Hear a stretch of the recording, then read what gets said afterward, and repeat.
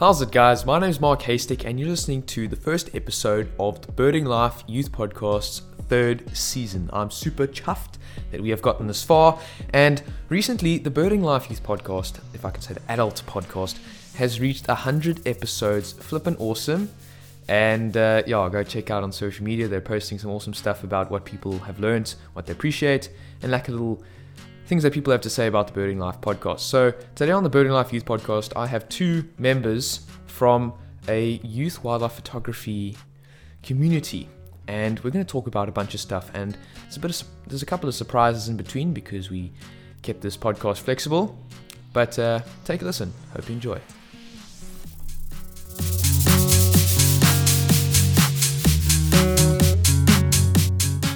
So now we've got both of you guys on the episode here. Nice to have Gabby Sikora and Luca Tomlinson from all the way from Gauteng, you guys, hey? Yeah, all the way from Gauteng. All the way, yeah. No wonder I'd love to have conversation over the table with you guys. In fact, I'd love to do that with all of my guests and meet them face to face. But unfortunately, about 90% of my guests I've never actually met. Anyways, today we have two guests who are part of an awesome community called Young Wildlife Photographers, and I've been part of this community and group for about a year now. I think it's felt more than that actually. But Gabby, since you created this group, tell me a bit about how long it's been going for. When did you start this group? So, thanks so much for having us, Mark. So much has happened since our last chat with you, and actually shortly after the chat, Luca and I became a couple. And if there was ever photographic competition within our family before, it has now multiplied by 1,000,000-fold. But we're very pleased to be back and chatting to you. It's a real privilege. So let me start off by telling you a little bit more about myself. I am Gabby Sikora, a 14-year-old wildlife photographer. So a part of something we do at YWP is we introduced a new feature where I interviewed specialists or professionals in the field. These are called star segments. And one very special star segment was one where I hosted Beverly and Derek Hubert, who, if you don't know, are National Geographic Explorers at Large. And a few weeks later, Beverly invited me to represent her at the International Women's Blaze Trail Symposium, which honors women in science, exploration, and conservation. So this opened many great doors for me. And hopefully by this time next year, I will have a lot more to report back on. What is YWP all about? Our main focus of YWP is really bringing the youth together to build these young wildlife photographers up. I mean, at the end of the day, we truly are the next generation in photography and conservation. So if we want to make a difference, we have to start now. So I often get asked, why did you start YWP, like you just asked? Yes. It started from this idea that popped up in my head one day. So when I joined Instagram and created my wildlife account, I saw all these budding young photographers. And quite frankly, other than just commenting like amazing post or incredible shot, that is all the interaction you have with these young people. So I took it upon myself to create a group with all like-minded people to just chat and get to know one another better. And let me just ask, did you create the WhatsApp group first, or was it the Instagram page first? We created the WhatsApp group first, and then I think 2 months later or so, we created the Instagram account. Right. Okay. I thought it was that way. Because I remember a bunch of people joined on the WhatsApp group, and it was all of a sudden there's this growing group of a bunch of like-minded wildlife enthusiasts, and everyone's just talking to each other saying, I'm from here, I'm from there.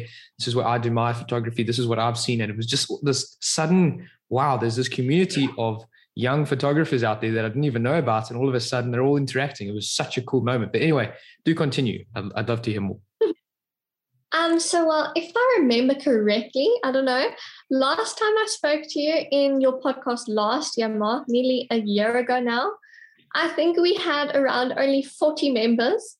So I'm really excited to tell you that we are now coming up to nearly 400 members. Yes, when I chatted to you guys about 2-3 weeks ago about this episode I wanted to do, You mentioned that you had 320 members, so now it's grown even more in the last 3-4 weeks.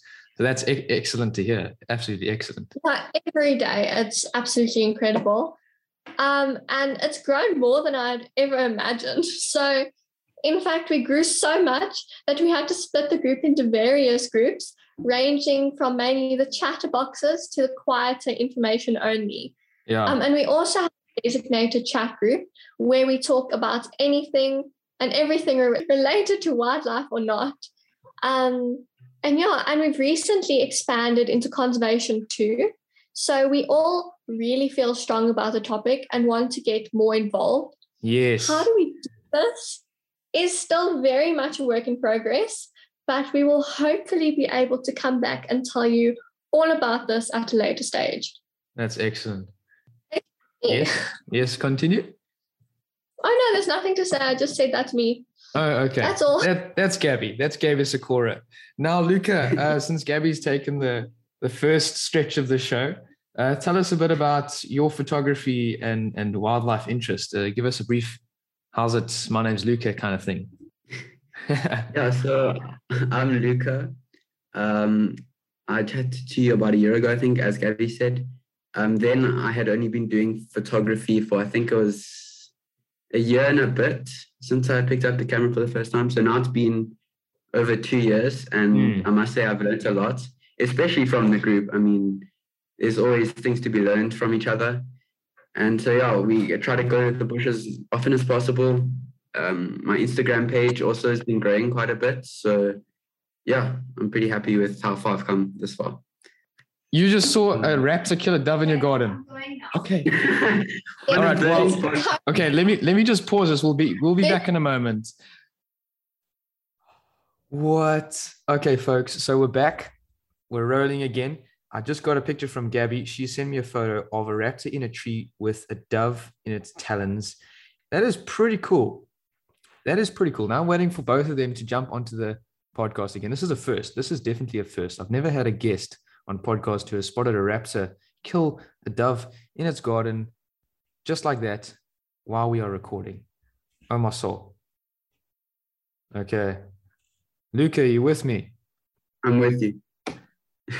Bro, I wish I could share this photo with you. Now I'm going to forward it to you. Gabby has just sent me a photo of an African goshawk with a dove in its talons. I thought it was a little sparrowhawk, but it's bigger then. It's bigger than a little sparrowhawk, yeah. That's insane. Yeah, you check. I think that's on the Gauteng rarities list. You're kidding me. I swear. Give me a second. Well, the dove looks puny unless it's caught a juvenile dove. Maybe you're right. Maybe I'm getting confused here. Yeah. I just looked and it looks, I don't know if the African has that much rufous on the, I don't know. We'll ask Gabby what she thinks. Yeah, Gabby, you're here with us. Sorry about that, everyone. Don't be sorry. You just saw you just saw an accipiter catch something in your garden. What do you reckon it is, Gabby? We're having a bit of a debate here. I have no idea. I'm not good with birds. Oh, come on, give a guess. Luca said it's a little sparrowhawk, so I'm just going to go with that. Yeah, no, I think he's quite correct. Luca, you're very right.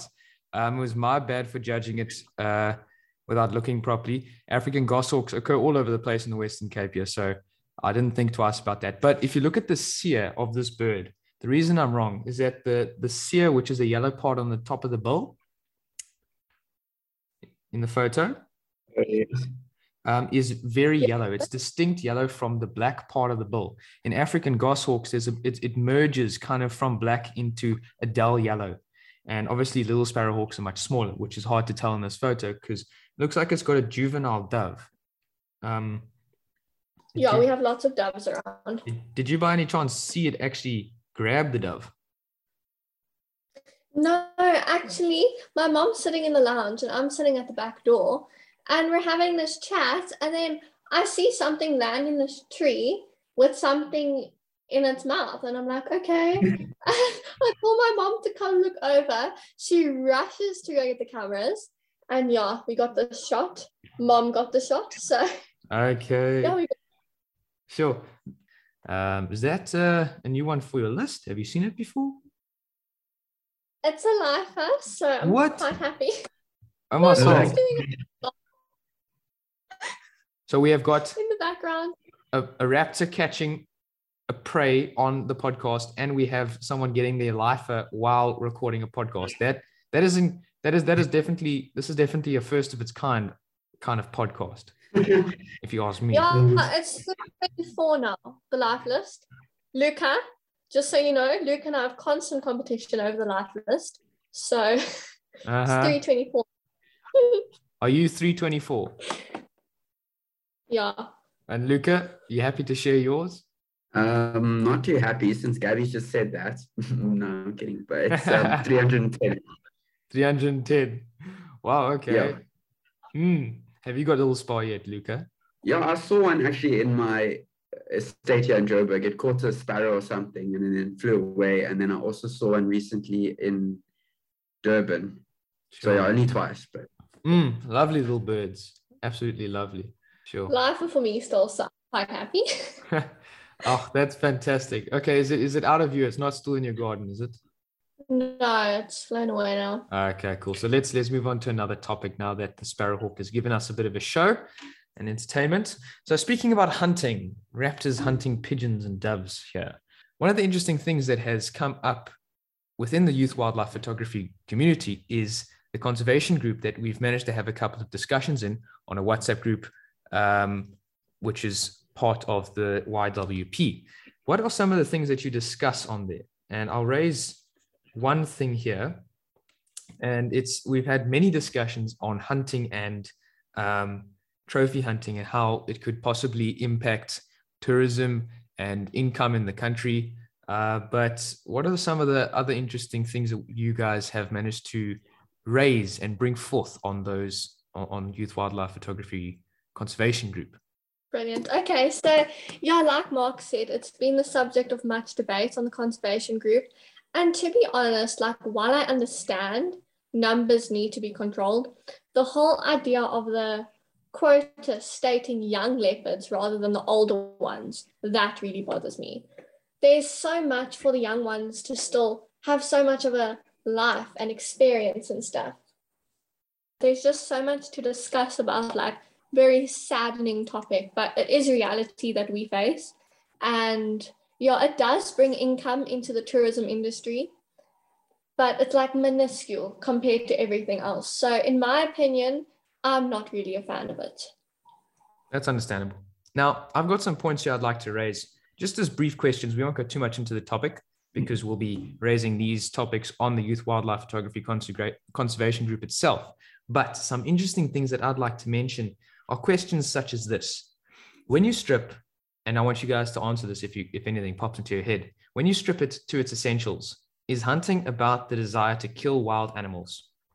Is it true that hunting is not about conservation and community upliftment? When I say those two questions, what comes into mind?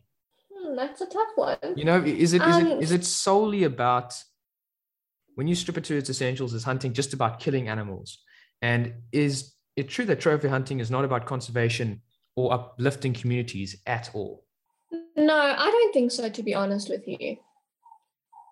Yeah, about the communities, with the hunting farms, you'll see that like only a few people are employed, maybe one or two guys that help facilitate the hunt, but then mainly the people that own the property will probably be like one guy. He'll get all that money that they pay to kill that animal. So they just breed all the animals and then let them into that specific area. And they make it seem as if they're wild animals, like in inverted commas, but they're actually in kind of small areas. And so the hunters feel like they're actually very good. They found a wild animal they're going to kill. They're actually a hero, but in reality, they're not. Yeah. And I don't think any of the money goes back unless it's through the government, which I don't think there are really any trophy hunts through the government. Even if it was, though, I'm sure you guys all will agree that money's never going to see the communities. So I don't really think it benefits. No, it's an incredibly complex topic because there's a lot of, passing money behind the back when it comes to this industry. And it's not all aspects and all businesses within this industry that are wrong and do it corruptly. But many of the animals are canned, like the predators especially, and that hurts a lot of people because people like to see the big beasts wild and free. Whereas, the herbivores, as they're more abundant, it's less harmful. It's less hurting to see them die and get eaten because us as South Africans, we do still eat meat, many of us. And, it's heartbreaking to see animals die when you pay so much for them. You see people shooting animals that are endangered. But on the other side, it is bringing in a lot of money. So, as I said, this is such a controversial topic that just needs so much more. It needs so much more conversation. People mustn't keep quiet about this, whether they be supporting it or discriminating it. People should talk to understand and to get to know more about each other's thoughts and what the citizens of South Africa actually think about this.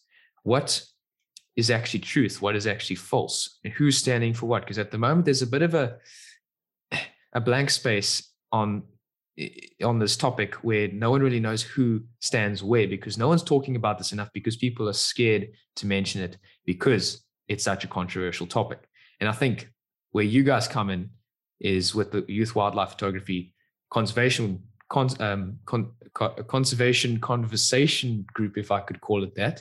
Although that phrase is brought up, that phrase was made by BirdLife South Africa. I just like it because it's very alliterative, has alliteration. Anyways, you guys come in handy there because it's a platform for people to share their thoughts and opinions and perspectives. So I think it's a great idea. Yeah, I 100% agree with you. It is a very controversial topic. And if I can just add, we had a very unfortunate incident where a couple of friends invited us to go camping. I think it was our winter camp. And we went camping with them.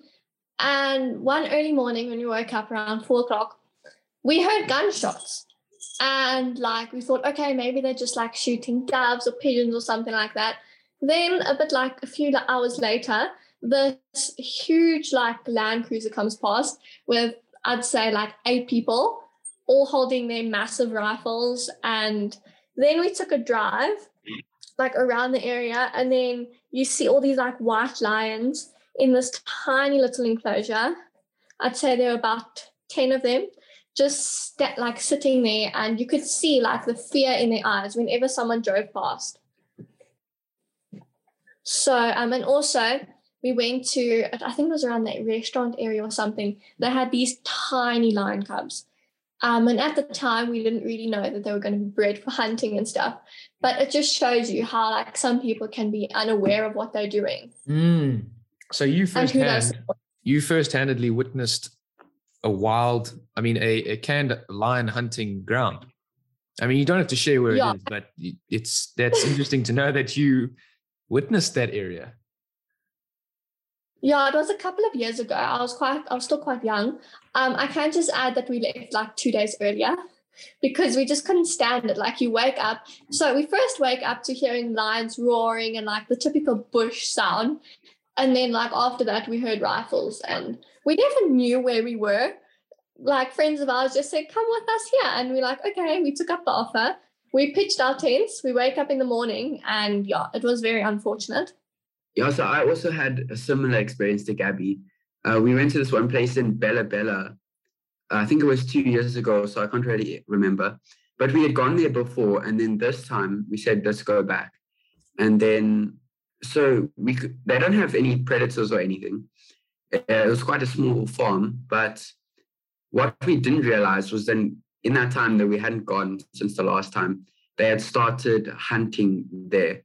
I'm not sure if it was only the owners or if people were paying, but we saw them with guns and stuff, and it was obvious that they were doing hunting there. And when you go on walks and stuff, you'll see that you don't see anything. You spot the herd of impala, and impala normally the most chilled animals, and you get within 100 meters of them, they first spot you and then they run. Because they know that humans they just get used to that gunshot and they know what's coming. So it's just really horrible, you know. It's sad because if you just made that space into a safe place for them, and I mean, there's so many farms next to each other that do the same thing. And I think it just comes down to money because yes, they could make lodges, they could all join in, make a bigger reserve. But I think in the short term, they're going to make more money from the hunting. And I think that's really what they care about. So it's quite sad.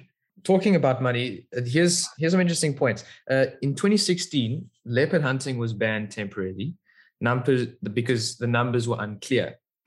But I think beginning of this year, there were quotas released by the government saying that you could shoot certain amount of each of the big five throughout the year, including the rhino, people. And believe it or not, there are benefits, but there are also disadvantages to this. And the matter is not if there is disadvantages. The matter of this problem is, can you weigh the disadvantages with the advantages? And so this is the kind of stuff we will cover over the topics that the Youth Wildlife Photography Conservation Group we talk about over there. But the other interesting point is, compared to tourism, our research that trophy hunting provides 2% of the total tourism value to South Africa. 2%. That's trophy hunting. Trophy hunting being valued at $341 million for 2015-2016 season. The tourism in the year was $22.1 billion. So trophy hunting being 2% is not massive. Now, if you take the hunting aspect out of those reserves or game farms, wherever they are, and you replace them with tourism, they could perhaps have the same amount of income, or perhaps not. But the thing is, we're losing animals anyways, and now they want to allow hunting to happen in a country towards animals that are endangered or should I say threatened at least. Do you guys remember the exact stats or quotas that were released of which animals you were allowed to shoot and not allowed to shoot? I don't remember it exactly, but I will find it for you. I do have it somewhere. But yeah, like you said, it's a very, in my opinion, it's a no-brainer. Like what so many conservationists are working so hard for. And I don't know, I'm trying to give an example now, can't remember. And they are trying so hard to conserve our wildlife, and especially rhinos, to be honest with you. And there's so many sanctuaries and facilities that take in orphaned rhinos, and then they just get a government statement that it's now allowed. So what they've been working so hard for is just slipping through their fingers. And I won't say it wasn't worth it, but a small percentage is just going down the drain. Yeah, that's understandable. Yeah.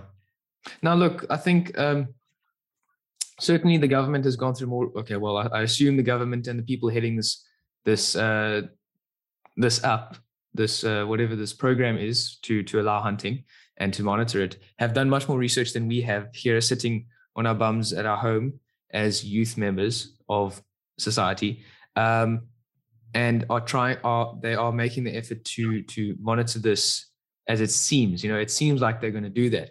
But now the government has in this country has been pretty swak at certain things anyways. How can we trust them with wildlife and trophy hunting endangered or threatened animals? And that's a question that is raised. And I don't know how good this is going to turn out. It certainly is a good idea. It's got good intentions, but they do say that the pathway to hell is paved with good intentions, and hopefully this is not the case. But, raising a point like this, making this rule raises a lot of questions, how will they tally up all the rhinos? And here's the numbers that they will allow: 10 rhinos, 10 leopards, and 150 elephants a year.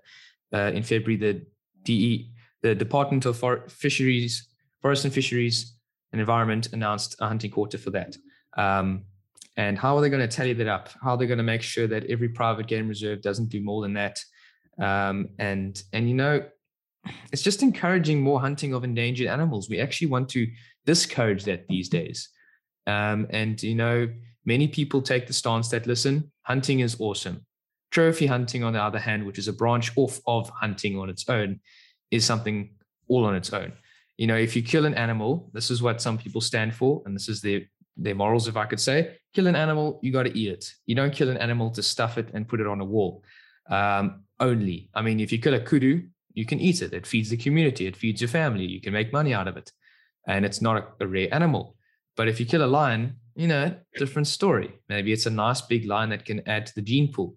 Although it's bringing lots of money, you're killing a species that is a lot more threatened than a buck. So a lot of questions get raised with this interesting new law, or should I say all these quotas, and they definitely need to be discussed. So any last words, you guys? So I don't think I really agree with the leopards or the rhinos, because leopards, they used to be found everywhere. I mean, they're probably one of the most adaptive species. And we all know, I mean, I've been reading articles all the time about leopard populations decreasing because of habitat loss. So I really don't know why you would be wanting to reducing them even by a little bit, because I think every leopard counts, towards the population. And same thing with the rhinos. But with the elephants, it depends in which way it's done, because I'm not sure if you're aware, but there are way too many elephants in most of the reserves in South Africa. Even the Kruger is way overpopulated by elephants. So I think there definitely does need to be something done about the elephants, because they are a huge problem to the environment. I mean, they converting woodlands to savanna, and it can't really come back in a long time. I mean, it's pretty much permanent damage. No, there's big ecosystem changes that they can bring if the populations get too high. Yeah.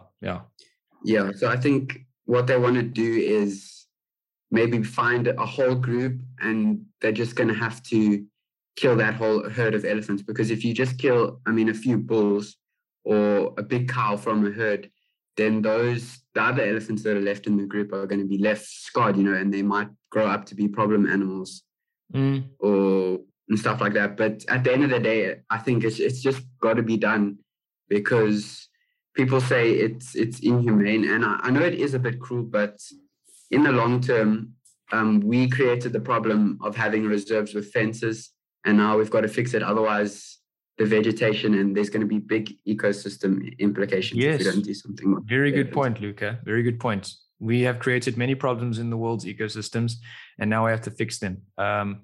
Just like, the wattle that was brought to South Africa, all the invasive birds that were brought to South Africa, they need to get rid of, be gotten rid of somehow. Like wattle, they found a biological control agent that helps stop the seeds from forming. So that's one way to slow the spread of black wattle. Sounds like a virus.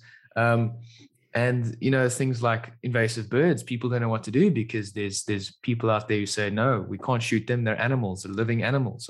Yet we created the problem. We allowed them to come here.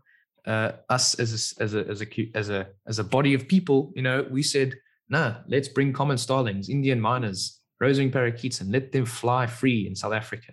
A few hundred years later, look what you've done. Now we've got to try to fix our ancestors' problems, and be it lethal, be it some other mechanical way, we're going to have to find a way. And, there's going to be hard ways to do this, with the problem that we created, we have to deal with it, whether it be a hard solution or not. So yeah, no, good point there, Luca. Anyways, guys, we shall talk about this more on the Youth Wildlife Conservation Group someday. I hope to chat to you guys soon. And to all the listeners out there, go follow Gabby Sikora, Luca Tomlinson, and the Youth Wildlife Photography Group on social media, and contact Gabby to be part of the WhatsApp group. Until then, cheers, guys.